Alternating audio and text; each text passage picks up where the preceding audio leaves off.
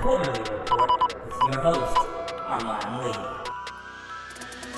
Hey, what's going on, everybody? Welcome to the very last quarterly report of 2017. I am your host, Armon Lee. Thank you so much for listening in to this week's episode. We got a really fun show for you today. My homeboy, my partner, Travis Thomas is stopping by. He's the host of Wizards Overtime on NBC Washington. He's going to break down the Wizards, but also the NFL, and we'll recap a very fun year in boxing for the year of 2017. All that and so much more coming at you, again, on the final episode of the year. But first, the number one story this week. First quarter. So with 2017 coming to an end, it's been a really fun, crazy year. You know, this was the beginning of the podcast, so I wanted to kind of take some time to well, there goes that idea. Merry Christmas, Armon. I've missed these sports convos, but I've been pretty busy recently. You know, holiday shopping and all. Wait, what? You celebrate Christmas? Yeah, you know, JC and I have a complicated relationship, but if not for him, I wouldn't be the devil I am today. Hashtag reflection. Okay, whatever you say. Plus, I can't lie. Those Christmas songs you humans make are catchy as hell. Especially, Mariah Carey, All I Want for Christmas. Man, that's my Wow, you learn something new every day. So, what are we playing devil's advocate for this week? This week, I want you to play devil's advocate on instant replay being bad for all sports. This is going to be a tricky one, but you know what? I'll give it a shot. You know, sometimes the pursuit of perfection ends up getting us in a place that we don't want to be. You know, sometimes we tweak and meddle so much that we end up messing a really good thing. You know, the cliche, if it ain't broke, don't fix it. Well, that applies to instant replay. Look, the idea of instant replay essentially is make sure you get everything right. Now, what's wrong with that? I think we all would agree, right? In games where you have players who are paid millions of dollars, coaches, general managers who are also paid millions of dollars, and where you've got hundreds of millions, if not billions of dollars being exchanged when it comes to betting and all types of other things that go on, you want to make sure you get everything right. And that idea makes sense. It's perfect, right? We have the technology to get everything right. Why wouldn't we? The problem with instant replay, though, is we don't ever get anything right. And in many occurrences, in many occasions, instant replay just highlights just how ridiculous the rules are and their interpretation of rules are. Obviously, football, they got a whole lot of this going on because before instant replay was brought back in, you know, because it went away for like a decade or so. It comes back in, and now no one knows what a catch is. You know what I'm saying? Didn't it start with the tuck rule? I believe the tuck rule started like the year after, maybe the same year instant replay was brought back in. It's been in for a while now, but no one had ever heard of the tuck rule. You know what I mean? I remember watching that Raiders game, and everybody thought the Raiders beat the Patriots, and who knows how things change, you know, in terms of history when it comes to professional football in this country, right? Maybe John Gruden never leaves Oakland. You know, we saw what happened to the Raiders once Gruden left. And the Raiders, they had Rich Gannon, you know, Woodson was there. I mean, you know, they wouldn't have drafted Jamarcus, obviously, because they still would have been really good. They wouldn't have had a number one overall pick. So who knows how things change if the Raiders win that game, right? Who knows how things change if the Patriots lose? Like, so much happens. But the idea was, when you first saw that game, everyone thought Brady fumbled. But they reviewed it, and then they came up with this rule. I wouldn't say they came up with it. It was already a rule, but no one had ever heard of it. And it was the tuck rule. And that's kind of how replay was repackaged to the masses. And now, in football, You had the game that I talked about last week where the Steelers and the Patriots are playing and everyone thinks it's a catch, but it's not a catch. No one knows what a catch is anymore. It's difficult. It's basically just hold on to the ball until the referee takes it away. You know what I mean? Just don't let the ball go ever, even if it's by your own doing, because it may not be a catch. In fact, I'm at the point now, I've been conditioned to think anytime you put the ball down, even if you do it voluntarily, it's not a catch. You just hold the ball till the ref takes it away from you. And where replay was supposed to enhance the game, it's now taking away. Like things like that. We thought it was a catch. We think something is a catch. We think something is a fumble because it's always been a fumble. It's always been a catch. But now replay makes refs look at all these other things that we had never even thought of, that generations of fans had never even known was a part of the game. Now, I guess you could take that either one of two ways. Either one, we could just accept that this is the rules and learn the rules, right, to better understand the game, right? This is a teaching moment, right? You can better understand the game. You can learn from the game, whether you like the rule or not. Understand that this is the rule. The competition committee is not going to change it. So now you can understand and further grasp what is and what is not a catch, or what is not a fumble, right? Or you could look at it and be like, this is dumb. I know that's a catch, and the only reason it's not a catch is because refs are getting another look at it.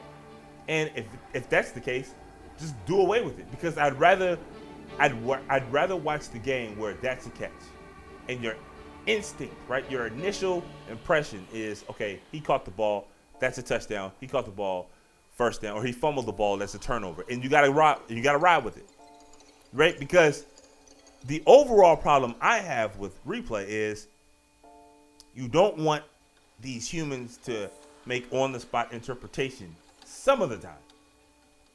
And if that's the case, if you want it to be letter of the law, have it be letter of the law 100% of the time. Don't let guys be able to make a gut call 50, 60, 70% of the time, but only in these certain circumstances, they've got to follow the rule book.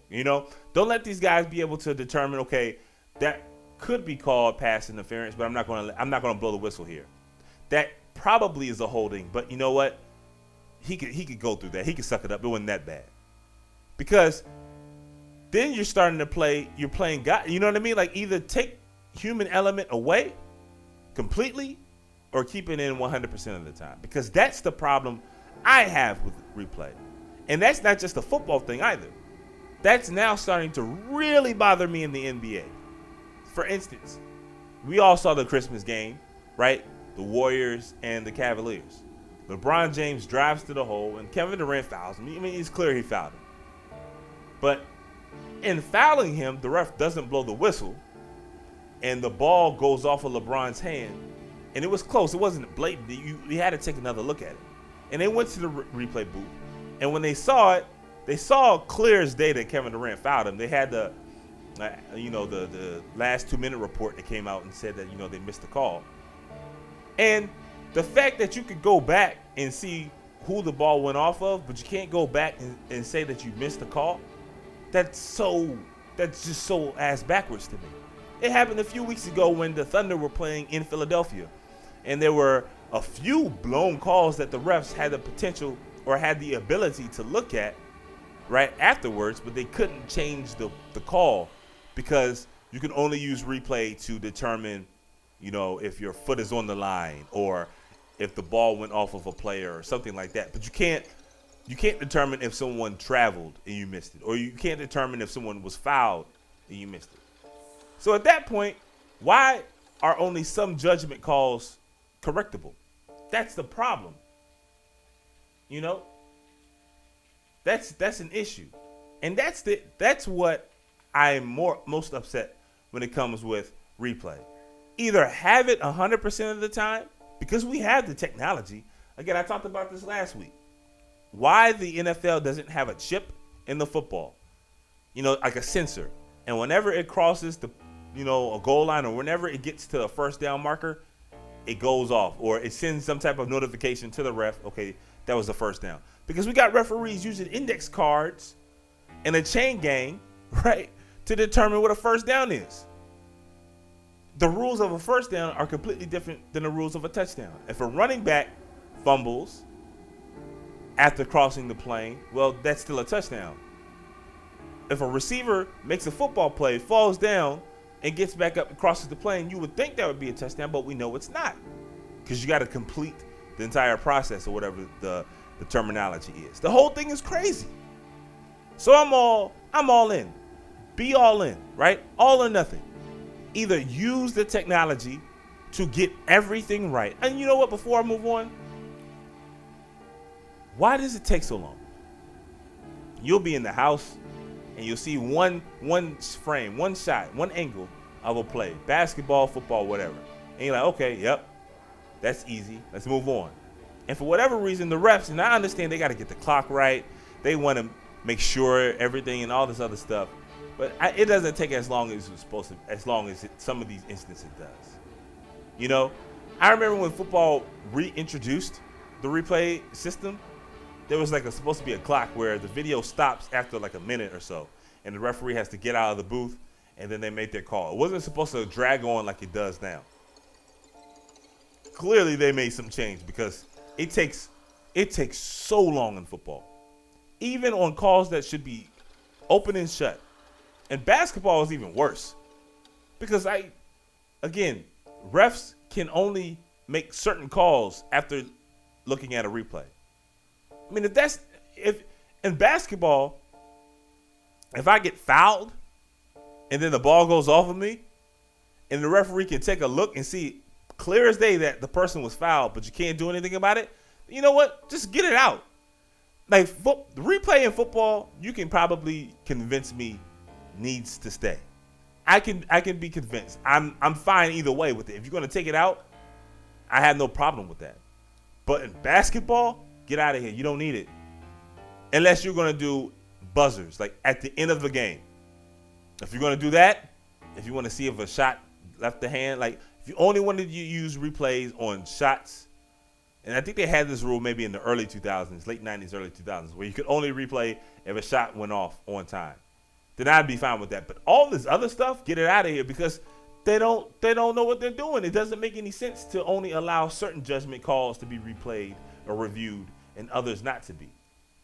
Because games with that many possessions, that many instances, that many things that could happen on one play, if you can only review maybe a third of the possibilities, then it's pointless and it's wasting everyone's time. Very compelling argument, Armon. And I must say, I agree with you 100%. Do away with replay. I mean, who cares? I've got better use for those officials anyway. All right, Armon. Well, have an amazing 2018. I'm sure I'll see you soon. See me soon. Wait, what? Can't stand when that Bama does that. Anyway, you know what? I usually don't agree with the devil. I try to make that a point of my life to not agree with the damn devil. But I got to admit, man, he's on to something. Like, if you're not going to use it 100% of the time, like with tennis, they've perfected replay. And it's quick. You know, you see the little, you know, the animation, if the ball's in or out, and they move it on. That's it. Doesn't take any time. It's seamless almost. They have perfected the art. If we're not going to use it that way, when it comes to football and basketball, they just don't have it. Again, if you want to use it in the NBA in terms of last-second shots, I understand that, right? Because that should be simple. It should be, effective, and it should not be time-consuming. But what they're doing now in the NFL, what they're doing, we don't need it. We've seen it in the NFL. We don't need it. No one was complaining. There were a few occurrences where, there would be a big moment and it was clear that 2 feet didn't get down or something like that. And that would be annoying. But you know what? What's more annoying? Not knowing what a catch is, not knowing what a fumble is, I mean, I remember one of the first games of this season, the Eagles played Washington. Kirk Cousins clearly didn't fumble the ball, but they reviewed it and they still ruled it a fumble return for a touchdown. I mean, the whole thing is crazy. So if you're going to still get calls wrong using replay, just do away with it. All right, guys. Hopefully you don't want to do away with me in the podcast because remember, we want to hear from you. We want the show to be as interactive as possible. So please remember, you can always tweet me at the show. We're at Quarterly Show. That's QUARTERLEE Show. That's on Twitter. Or you can email us. We're at quarterlyreport@gmail.com. Let me know your comments. If you want to talk about something, if you think there's something that I'm missing out, you want to respond to something I may have said, all those things are in play. So respond to me, tweet at me, email me, let me know what you're thinking, which topic you want to hear me discuss. All of that is in play for the Quarterly Report. All right, guys, that's quarter number one. We're going to keep things moving with our second topic this week. Second quarter. So with the year coming to a close, I thought it was important for me to discuss my second favorite sport, which is boxing. You guys know this by now. And just how important 2017 was for the entire sport. A lot of the headlines this year went to Floyd Mayweather and Conor McGregor. And then also Gennady Golovkin and Canelo Alvarez. Like, those were the two marquee fights. But I would argue even more than those two fights, the biggest thing that happened this year was an emphasis on getting the fights right?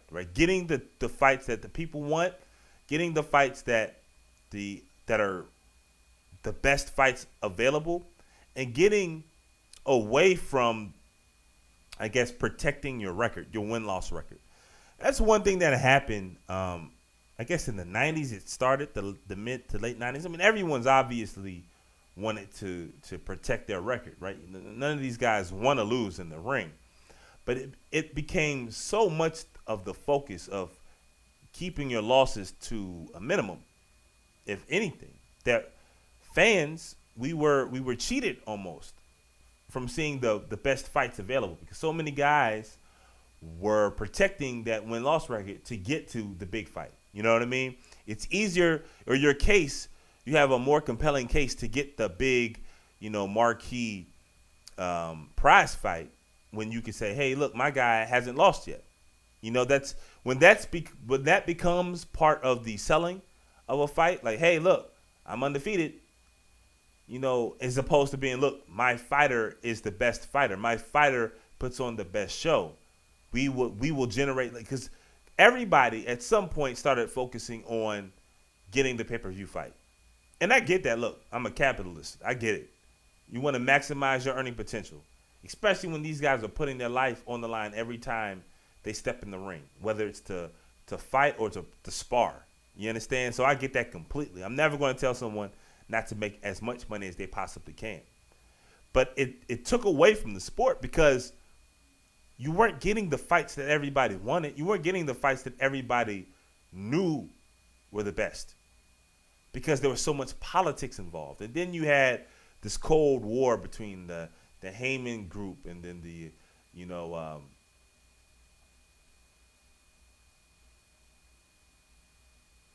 you had this Cold War between, Top Rank and the Premier Fighters and Al Heyman, and then it was Showtime and HBO, and that still exists to a lesser extent now. And then you had the ESPN now. But when ESPN got involved with Top Rank, it was kind of like, okay, hey, look, you can do this. Like, this still works. People can still make money. And I think when Pacquiao and Floyd fought, and, there were a lot of hard feelings on both those sides, clearly, but they still made money, right? And the fight wasn't good, but it did a lot for the sport just to have those two separate parties get involved, make money, and then be like, look, we can still work together. Because 2017, I mean, we saw Klitschko versus Anthony Joshua, and I'm sure we'll talk about this later in the show with Travis. But that's Showtime, HBO, overseas. You know what I mean? Like, everything that you could think would be a roadblock, it went off smoothly. And the fight, most important, the fight went off perfectly, and it was arguably the fight of the year. You had Kell Brook and Errol Spence get involved. You had, obviously, Golovkin and Canelo, and they weren't necessarily part of the Cold War, but they were two top fighters in politics, because De La Hoya wanted to make sure that he protected Canelo as long as he could. But they got involved. I mean, we saw it at the end of 2016 when Andre Ward and Sergey Kovalev fought. Two of the top pound-for-pound fighters. But they put on the fight that everybody wanted to see. There was some controversy at the end of the first fight. The second fight happened. It was either better than the first one, and there was no doubt after that point who was the better fighter. And all that is so important for the sport because boxing is its own worst enemy. I say this all the time. If you see two guys fight and it's a compelling fight, you will be interested to watch. Boxing should sell itself, but so many people have such a negative impression of the sport before they even tune in. And the only person to blame, the only people to blame, the only entity to blame for that is boxing. They've been their own worst enemy. They've got so many exciting, young, charismatic fighters right now. The only thing they have to do is get out of the way and make sure they fight each other. Because ultimately, if you put on a show, people will not be mad if you lost or not. So I talked about this a few weeks ago with J. Michael when it came to Miguel Cotto. People love Miguel Cotto, and he lost some big fights. In fact, of his biggest fights, he lost most of them. Of the big high prize fights, he lost to Manny Pacquiao, he lost to Floyd, he lost to Canelo. But people don't hold that against him. People love Miguel Cotto. Miguel Cotto still could draw, still could sell fights because he put on a show and he gave it his all. And that is what we saw come back to the forefront this year. And hopefully the sport can keep that momentum because, man, the fights on the horizon, the possibilities. I mean, I was calling this out a few years ago with my guy Travis, and maybe we'll talk about it later, about a potential Terrence Crawford, Errol Spence fight. You can make the case that those are the two best American fighters right now. I mean, Bud is definitely, and with Andre gone, I mean, I don't know who else. Maybe Keith. You may put Keith, but I think Errol's better. And you're talking about two of the best in the world.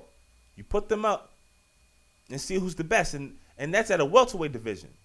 And that fight looks like it may not happen in 2017, but if both those guys continue to wreck shop and dominate the way they have, now Bud is moving up in weight, so it's going to be probably a little bit tougher for him.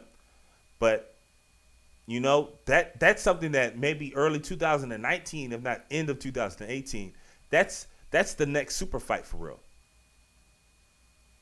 And despite the fact that they've got different backing, well, you know what? We've seen that the Cold War is over and that different parties can work together, still make money, and then make their fighters even bigger stars because of it. A loss won't hurt either of them if they both do what we expect from them now, because now they both have a history of being excellent fighters. And it's not just them. We're going to have a Canelo-Golovkin rematch, right? Maybe we finally get AJ and Wilder fighting, and that's in the heavyweight division. I mean, there's so many. Maybe Lomachenko fights Mikey Garcia. All these potential fights that are special fights.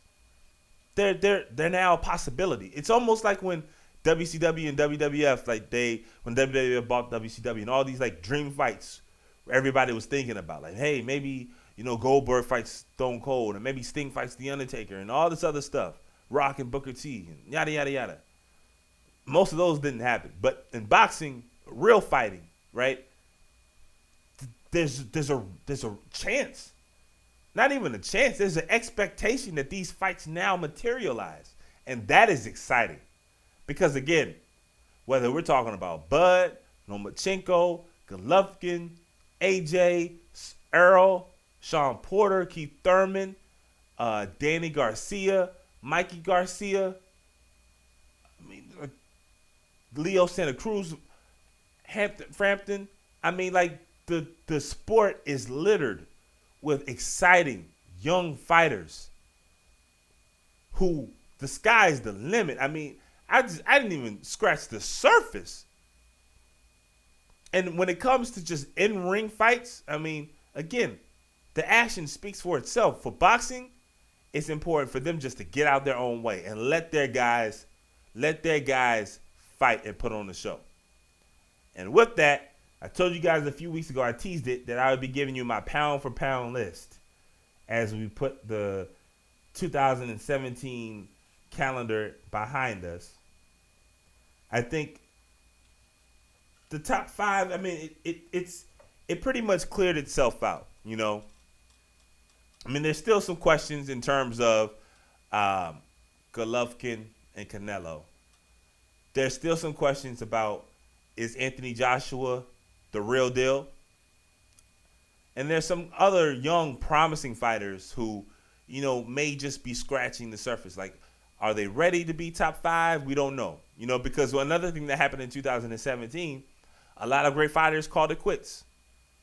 But as we stand right now, okay, the last quarterly report of 2017, here is my list, my final pound-for-pound list of the top 5 fighters in the world. Number 5, I'm going to start, and this guy's probably my favorite fighter right now. I mean, I love everything about him. He's got a fight with local product Lamont Peterson coming up. I want to say January of 2018. But Errol Spence, in my opinion, he's the best welterweight in the world. I think Keith Thurman should fight Errol first. Well, not first. Keith has to work himself back. I mean, he deserves that because he is the lineal welterweight champion. But he's coming off of elbow surgery. You know, you're not going to put him in the ring with a lion like Errol coming back. So Keith probably gets 2 fights under his belt before he takes a big time contender, whether it's Errol, whether it's Bud, whether it's a rematch versus Sean, who knows. But to me, the welterweight division is going to be run by Errol Spence for some time now. And I think he's the 5th best fighter pound for pound in the world. Number 4, this is where it gets tricky. You know, it's a tie. Obviously, Golovkin and Canelo. You know, they got some unfinished business. I want to say Cinco de Mayo weekend of 18. They're going to scrap it out again. And, you know, I can't wait. I thought the first fight was really good, really amazing. I mean, everybody focuses on Golovkin's strength and power, but he's got an amazing chin because Canelo rocked him several times with big-time shots, and Golovkin walked right through it.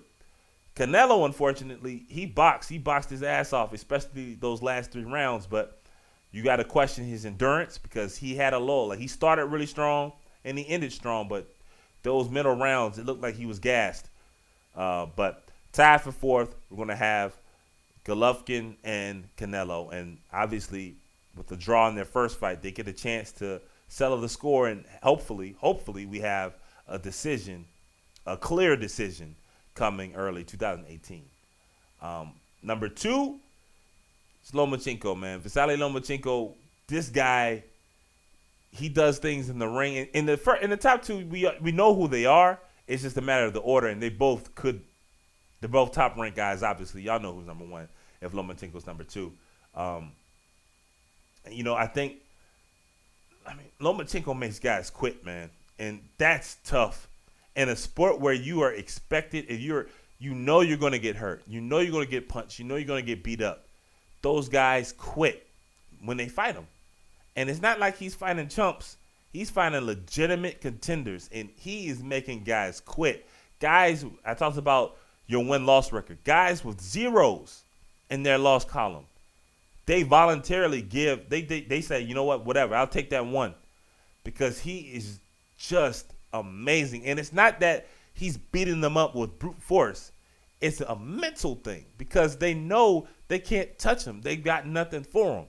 So it's not a quitting of a physical manner. It's mentally. You just like, I have nothing for him. I can't figure him out. And that's more crushing, in my opinion, than anything. So a close second for my pound-for-pound list is Lomachenko, man, because this guy, he's got the best feet in the game, man. And right now, hopefully he fights Mikey Garcia next. We'll see. But I don't know if there's anybody who's got anything for him where he's at now. And number 1, of course, is Terrence Crawford, unified champion. but he's moving up now. So, he's moving to 147. This guy, he dominated. He just dominated his weight class. There was nobody for him at 140. Now he's going up. And, the welterweight division, my opinion, is the best division in boxing. Earl's there, Keith Thurman, Danny Garcia, Sean Porter, Lamont Peterson. It's a murderous row. It's a murderous row. But I definitely think Bud, I wouldn't count him out against anybody. And that includes my guy Earl. But hopefully that fight comes to fruition again. Like I said, maybe late 2018, probably early 2019. We'll see how it goes. But I think as it stands right now, just completely putting everything in, factoring everything, I got to go with Terrence Crawford with the number one seed at the pound for pound list. But if you want to go Vasily Lomachenko, I've gone back and forth over the last few weeks. I've got no problem with that. All right, guys, you guys heard the horn. That means the first half is in the books. We're moving on to halftime. But before we do halftime, again, I want to make sure you guys understand that I want to hear from you. I want you guys to get involved with the show. Please make sure you tweet at me. Follow me on Twitter. We're at Quarterly Show. It's QUARTERLEE Show.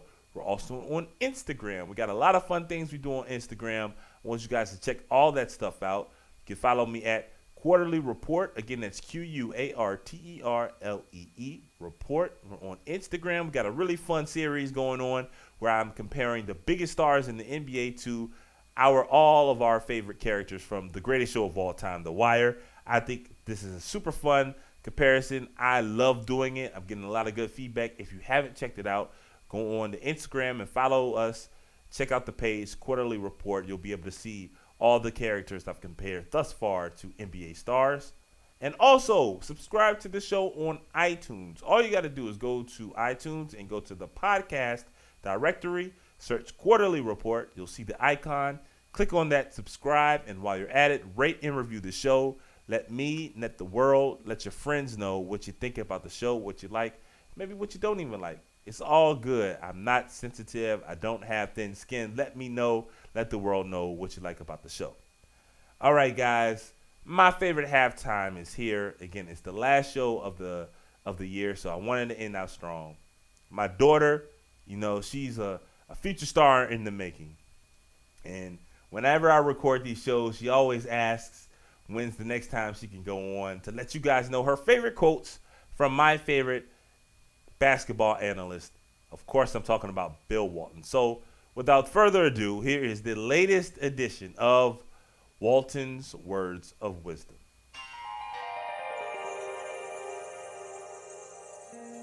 It's time now for Bill Walton's Words of Wisdom.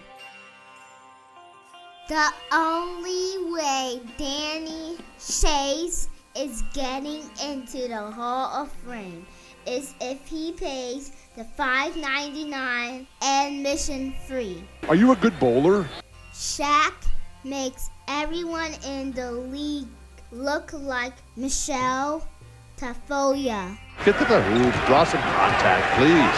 Kareem Abdul-Jabbar's left leg belongs in the Smithsonian. That's the easiest shot he's had this season, maybe in his entire career. And that was Bill Walton's Words of Wisdom. Yeah, man. That's the star of the Lee household. Make no mistake.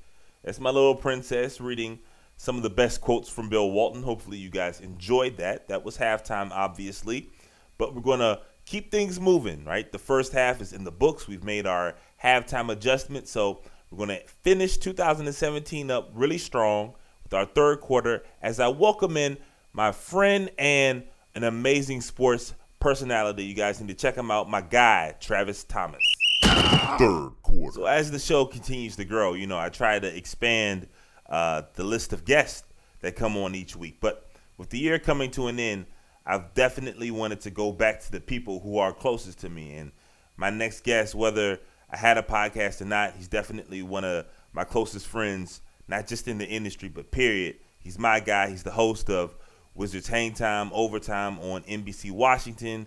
You can follow him on all your social media outlets at Travis Thomas Experience. This is my guy for real, Travis Thomas. Trav, thank you so much for joining me this week on the show. Man, you do an intro better than Sway in the Morning, man. Happy holidays to you. It's good to be on with you, player. Nah, man, I appreciate you coming on. You already know what time it is. We're going to get to a lot of things in this interview, but we're going to start on the gridiron, okay? We're heading into the last weekend of the regular season.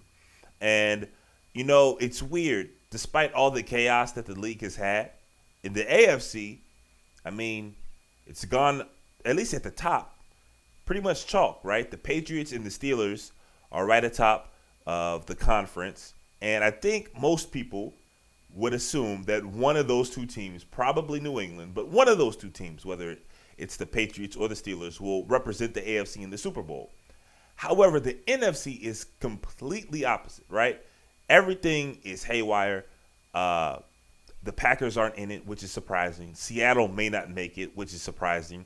And where it looked like just, you know, a month or so ago that the Eagles would completely dominate the NFC playoffs, Carson Wentz goes down, and now the entire conference seemingly is up for grabs. So my question to you is, who do you, I guess, have as the favorite to come out of the NFC and play, you know, in the Twin Cities in the Super Bowl? Well, I mean, obviously, you look at the top right now, even without Wentz, Philly looks formidable, Minnesota, the Rams. But I'm going to the bottom teams. I'm going either New Orleans, Cam, or I truly believe Seattle's going to get the wild card spot, and you can never count out Russell Wilson and Pete Carroll together.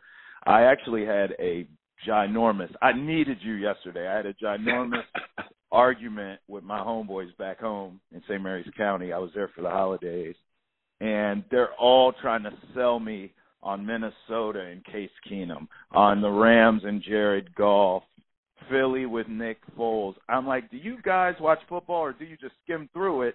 I mean, it always in the playoffs comes down to quarterback play and head coaching. Always.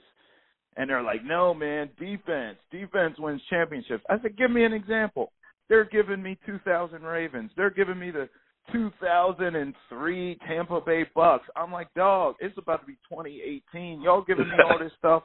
Let's talk recent. It's always quarterback play and head coaching. So to me, look, I love the season the Eagles had. You and I both know a lot of Eagles fans. Good for them, right? They're talking stone, you know what. Right. Good for the Vikings. It'd be cool to see a team actually play a Super Bowl in their home on their home turf. I don't see it happening. The Rams are a great story. I think the Niners will be that story next year. Right. But at the end of the day, Sean Payton, Drew Brees, Rivera, Cam, been there before. Wilson, Carroll, if I'm right and they get in, it's going to be one of those. And I got to tell you, in a weird way, maybe he talked his way out of the spotlight because he said some boneheaded stuff this season. But it feels to me like Cam Newton and the Panthers are flying under the radar. If I had to put my money on it right now, I'd probably bet Cam. But I would love, for personal reasons, Armon, I'd love to see a Brady Brees Super Sunday would be pretty epic. Yeah, man, a Brees Brady Super Bowl would be really big and fun. But I think I may be leaning with you. I can't decide between New Orleans or Carolina, but I'm with you. The Panthers being so, I guess, flying so far under the radar, it does lend me to think that the Panthers could do it and pull it off. But we'll see. You know, the NFC is wide open, so the playoffs should be fun.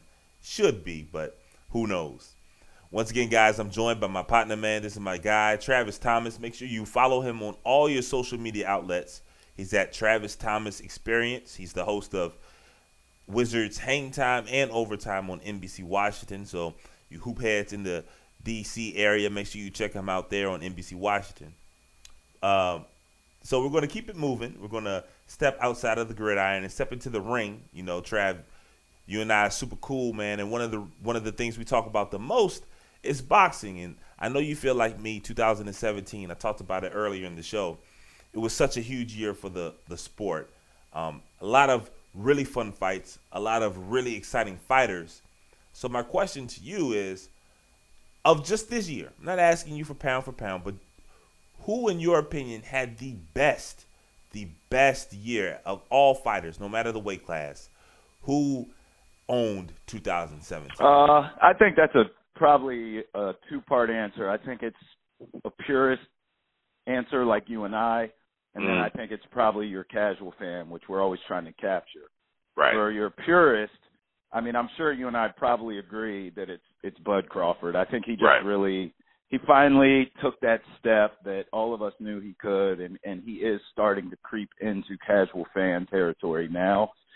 With him moving up, he's going to have some super fights here soon. I personally can't wait to see it. People keep talking Lomachenko. I love Lomachenko. He wants no parts of Bud Crawford. He's too big. I would much rather see him against some bigger guys like a Keith Thurman or Spence or someone like that. So those are fights on the horizon that will put him in the casual fan category. But I think really probably the poppy answer would be Anthony Joshua, just because it's a heavyweight division. And my fight of the year, it's not even close. There's probably some fights that were on somebody's undercard that were better, that went the distance and were bloody and guys got knocked down and it looked like a scene from Rocky. But nothing to me tops Klitschko and Joshua. That was amazing. Yeah. I've never been – I mean, I just don't remember being off of my seat for a heavyweight fight in many moons. Yeah. And that was one of them. And to me, look, Klitschko has handcuffed that division for a decade. Right. And he's a boring fighter. He has no personality at all. I mean, he has the personality of a robot. He fought like a robot. And here comes this kid who's oozing with charisma. Seems like he's a class act. He's not a jerk. He doesn't get in trouble. He's a good-looking guy. He fights an exciting style. He's a amazing athlete. It looks like he could be an NBA power forward, for God's sake, or a defensive end. He's just a superior athlete, period. And he not only ends the reign of Klitschko, but he did it in exciting fact. That uppercut that hit Klitschko and put him out was it was unbelievable. So, to me, that's Fighter of the Year and Fighter of the Year for probably more of this discussion. You and I, if we chopping it up, I'm going to say Bud Crawford. Yeah, I agree with you. There really are two answers. I think, from a selfish, personal standpoint, like you said, man, Bud did so much this year. He unified the division. I think he was the only unified champion in the sport, and he did it in such an impressive fashion against high-caliber fighters, and he made it look so easy. He's moving up, so we'll see what 2018 has in store for him. But I don't think anyone did more for their brand, you know what I mean, than their personal Q rating, if you will, than AJ, man. I mean, Joshua was selling out stadiums. You know what I mean? He put an end to the Klitschko era and has transitioned seamlessly into being the face of the heavyweight division, maybe the face of, boxing worldwide. And like you said, he's an exciting fighter. He's an exciting heavyweight, something that we haven't seen in a while. He speaks English. He speaks it well, obviously. He's got the look. He's got the charisma. I mean, his arrow's pointing up. So I'm with you. I think overall, AJ, I agree, is probably the Fighter of the Year. Once again, guys, I'm joined by my guy, Travis Thomas. Make sure you follow him on all your social media outlets for hoops, NFL, fitness, boxing, MMA, the whole nine. The guy literally covers it all. You can follow him on Travis Thomas Experience on all your social media outlets. So we talked about football, right? We just finished talking about boxing, but Travis also hosts NBC Washington. He's the pregame host for Wizards Hang Time and Overtime. So I'm going to get you out of here with your thoughts on the Wiz Kids. This season they came in with such high expectations, man. The whole city, the whole league nationally were buzzing about what the Wizards can do. Will they finally get 50 wins? Will they be a rival for the Celtics and the Cavaliers? But, John's talking about Wolf season, the whole nine. But, the first 2 months of the season, it hasn't really gone according to plan. You know what I mean? But they got a huge win on Christmas, winning at Boston.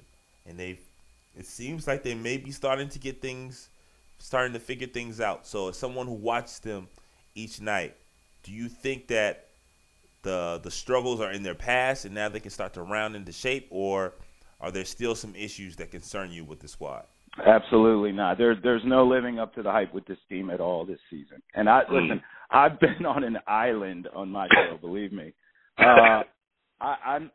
Maybe I'm almost too much of a football guy for my own good, and maybe it doesn't translate to the NBA. But I tell you what, I'm from the Bill Parcells thought of you are what your record is, okay? Yeah. And so they're 19-15, and you cannot tell me this roster is not better than that record projects. And That's what's driving Wizards fans crazy. You know, it's like we beat Boston on freaking Christmas Day on a national stage, everyone's watching, and then guess what? They play the Hawks tonight. The Hawks are the worst team in the league.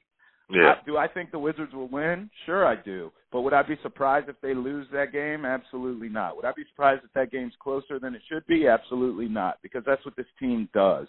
And so I look at things like defensive inefficiency. I look at things like, dare I say it, but, you know, I think they could be better coached at times. Scott Brooks has such a cachet in this league that no one calls him out. I'm not afraid. I call him out right on our own show, you know. So I just think there are flaws with this team, and this team does not do well with prosperity at all.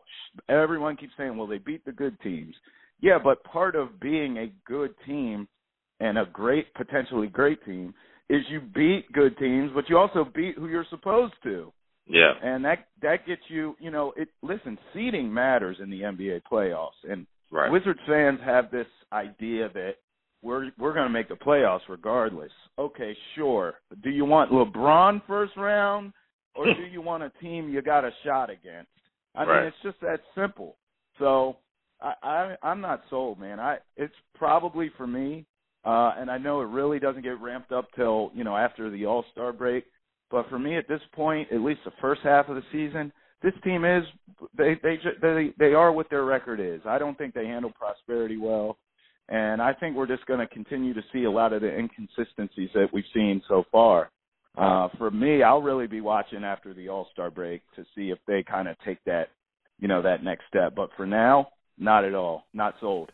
I mean, you hit the nail on the head. You know, there was such high expectations for the Wizards this year, and I think most people thought that the Wiz would go from good to great. But you said it best. You know, good teams can beat other good teams, but then they can't keep that focus. They can't keep that level of consistency against teams that they are expected to beat. The great teams do that, right? The great teams can beat other good teams and then dominate the bad teams, right? They have no days off.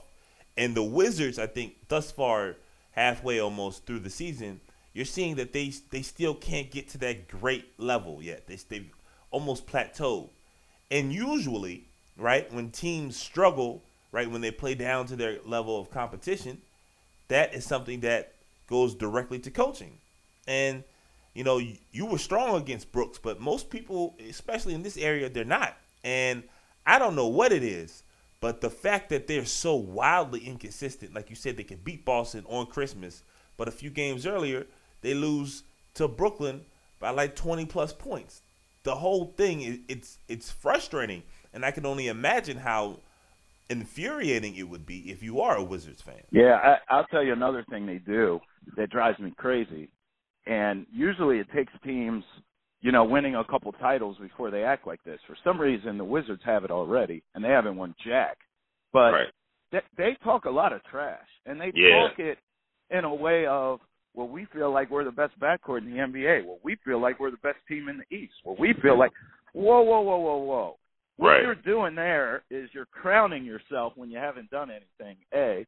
And B, you're giving the other team, I mean, the NBA season's so long, how dare you give another team motivation on a night when maybe they've played back-to-backs, they don't want to be here, their legs are tired, and you're coming into the game talking about we think we're the best in the East?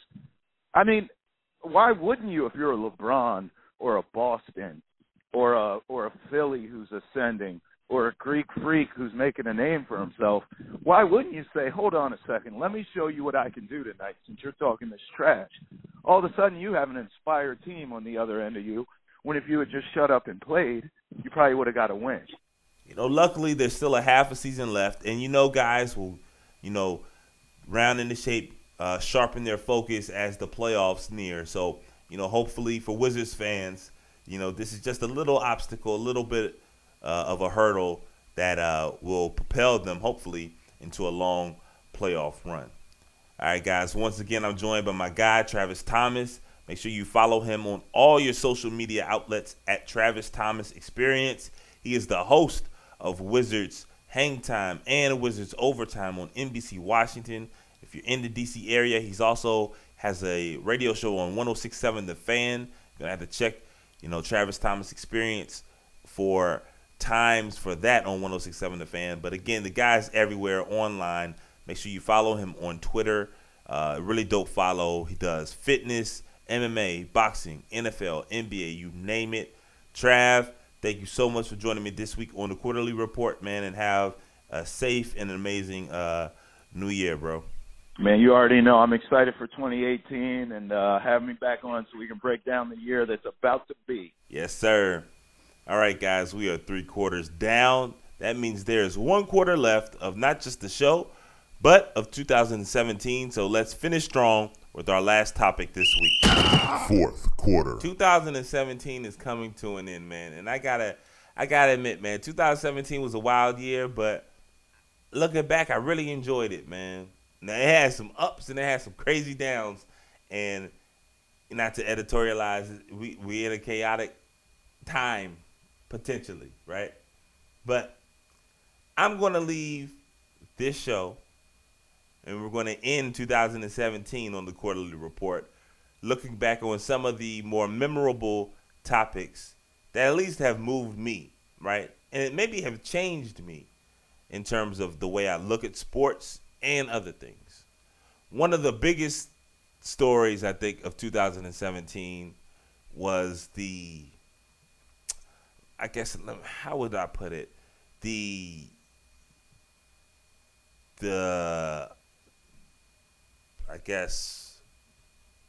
troublesome year when it comes to the NFL. Like, football not too long ago was looked upon as being the unstoppable force, immovable object combined, right? Like, football was looked to be like the cash cow, and it still is. Like, the talk of the NFL's demise is greatly overstated. The NFL still prints out money. The NFL is still easily the best sport, the biggest sport in North America, right? The ratings, although they have dropped, are still massive. Like, they're better than 90% of anything that is on television. But you're starting to see the cracks. And I don't know if they can be repaired. I mean, like, everybody's so quick to want to rush to the next thing, right? You see all these people talk about, the NBA's it's next, and the NBA is going to overtake the NFL. And maybe it happens, but it's not going to happen anytime soon. This type of stuff is generational.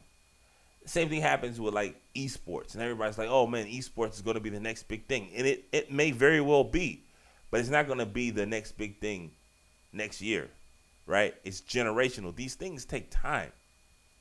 And just like whereas so many people are, like, rejoicing almost in the NFL's shaky past 2 years, if the NFL does fall from its position as the king sport of America, it's not going to happen overnight. However, you are starting to see some real issues that the league just can't shake. And I don't know what happens, right? Because Americans, we love the sport of football. But y'all know me, like I said with boxing. People love to watch people fight. But if you're not careful, you're in a position where you become your own worst enemy. And all of the issues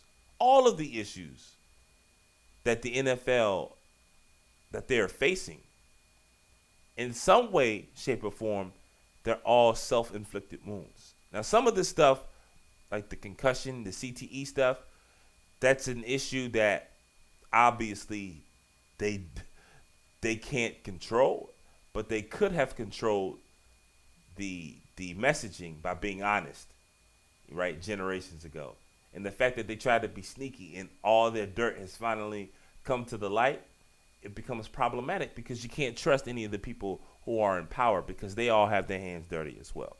So I think the biggest story for me in 2017 is just how vulnerable the NFL is literally years after looking like they're Nicky Barnes out this joint. Like they ain't Mr. Untouchable. And they used to flex. The NFL is some big shit talking, you know what I'm saying, sons of you know what. And karma is real. It came back on them, and it came back on them quick. But let's not act like their downfall is right around the corner because things don't work like that. Like it would have to take something truly awful, and the NFL has bathed in awfulness like recently. But it's going to have to take something catastrophic for this process to accelerate. You can see it coming, possibly. But let's not act like the NBA has all their stuff together. You know, they've got a bunch of things that they are dealing with. And one of the things that the sport of basketball is dealing with is another thing that I think we all, whether you like them or hate them, we all have to acknowledge just how much of a factor LeVar Ball has become, right?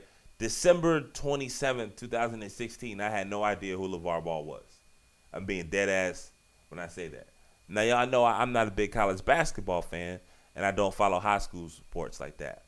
So I don't even know if I knew who Lonzo was. I may have. At this point, I probably saw a few mocks, and, you know, people were talking about Lonzo and how, you know, how much of a great passer he was and how he reminded a lot of people of Jason Kidd. So I may have heard of Lonzo, but not to this level. And I never heard of LeVar or LaMelo or LiAngelo in no big baller brand. And in 12 months, maybe less than that, really, he has become a force. And again, whether you like him or not, that's not really what I want to talk about. And I've tried to steer clear of those conversations because people's opinion of LeVar affect how they view him. And they affect how they, in many instances, respect him and respect his mind.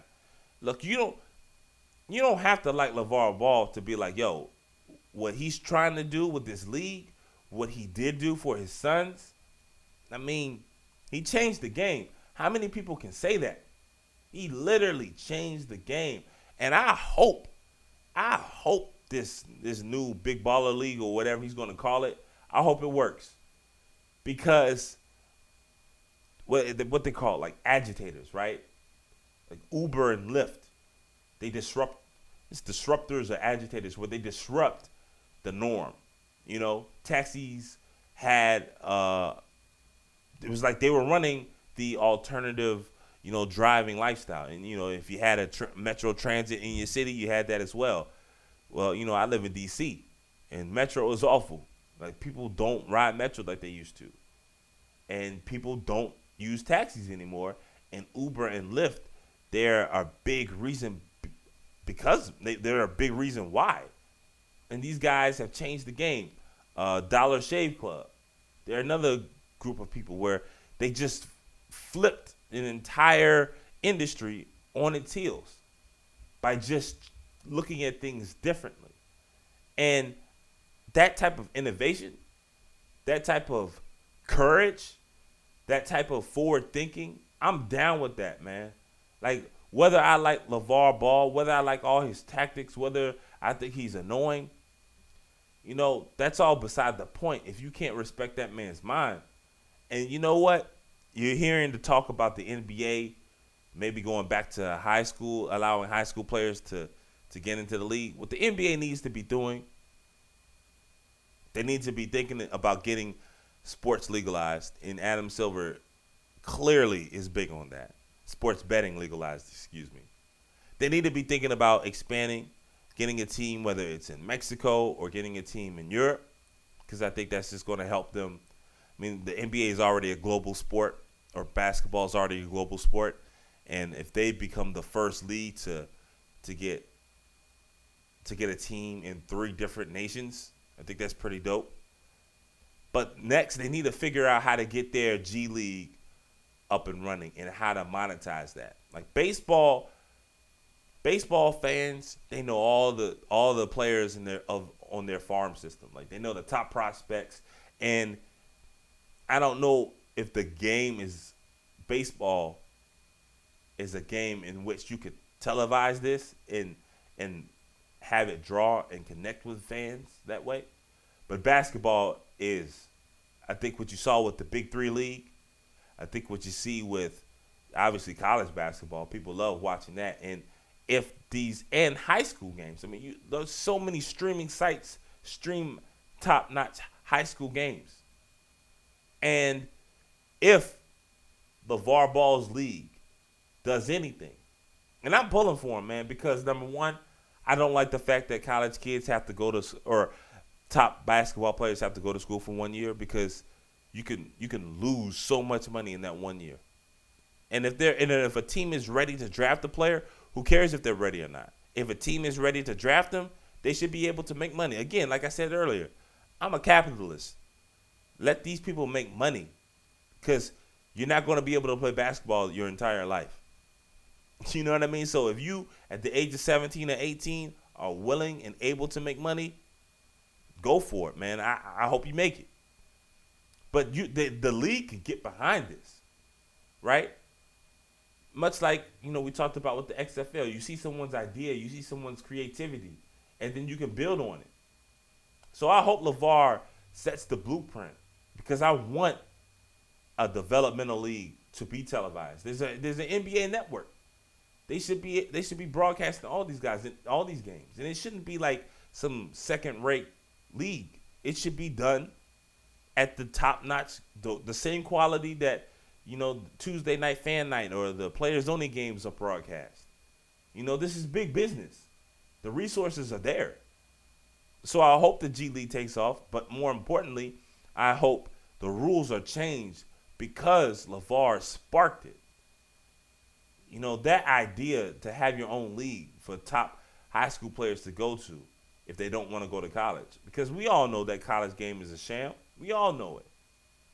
So why not make money? So I'm pulling for him. And I think his presence is undeniable. It was clearly one of the biggest stories in sports this year. Outside of sports, man, I talked about Star Wars last week. I'm not going to do it this week. You know what? One of the things, and I'm going to leave, this is going to be my last topic, man, Will Smith. A lot of people were killing Will Smith over this Bright movie. I haven't seen it yet. It's on Netflix if you are not familiar. Critics are saying it's one of the worst movies ever, but everybody I know who saw it, they kind of enjoyed it. So I'm intrigued. But make no mistake, no matter how many bad movies Will Smith does in a row, no matter how bad this movie Bright may be, I don't care what none of y'all say. Will Smith still is Mike Lowry. He gave me Mike Lowry. So I'm always rocking with Will Smith. He gave me Fresh Prince and he gave me Mike Lowry. You understand? I can't look at him crazy. He's on a losing streak. He's been taking a lot of L's lately. But you know what? He seems to be loving life. He's got he's got a classic television show. He's got a classic movie. My daughter loves getting jiggy with it.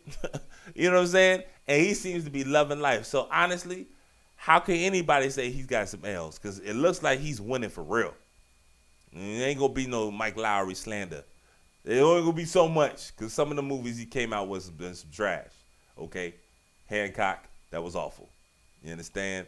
I didn't even see Suicide Squad. And this Bright movie, I don't even know how you pitch it. It's a cop buddy movie, and your partner's a monster. You understand? But you know what? He's winning. He seems to be enjoying himself. He's got a beautiful family, and that man's Mike Lowry. So those are my thoughts of 2017.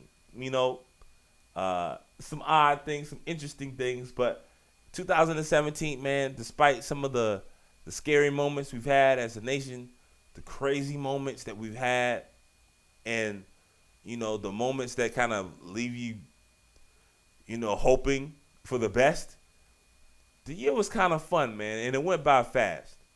It went by fast for me. I don't know how fast it went for you, but hopefully you guys enjoyed the year, and hopefully we're going to all have a great 2018, and hopefully you guys enjoyed this last quarterly report show of 2017. Once again, let me know your thoughts on the show. The show is completely interactive. I want to hear from you guys. I want to hear your feedback. I want to hear if there's some topics that you want to hear me discuss. Let me know.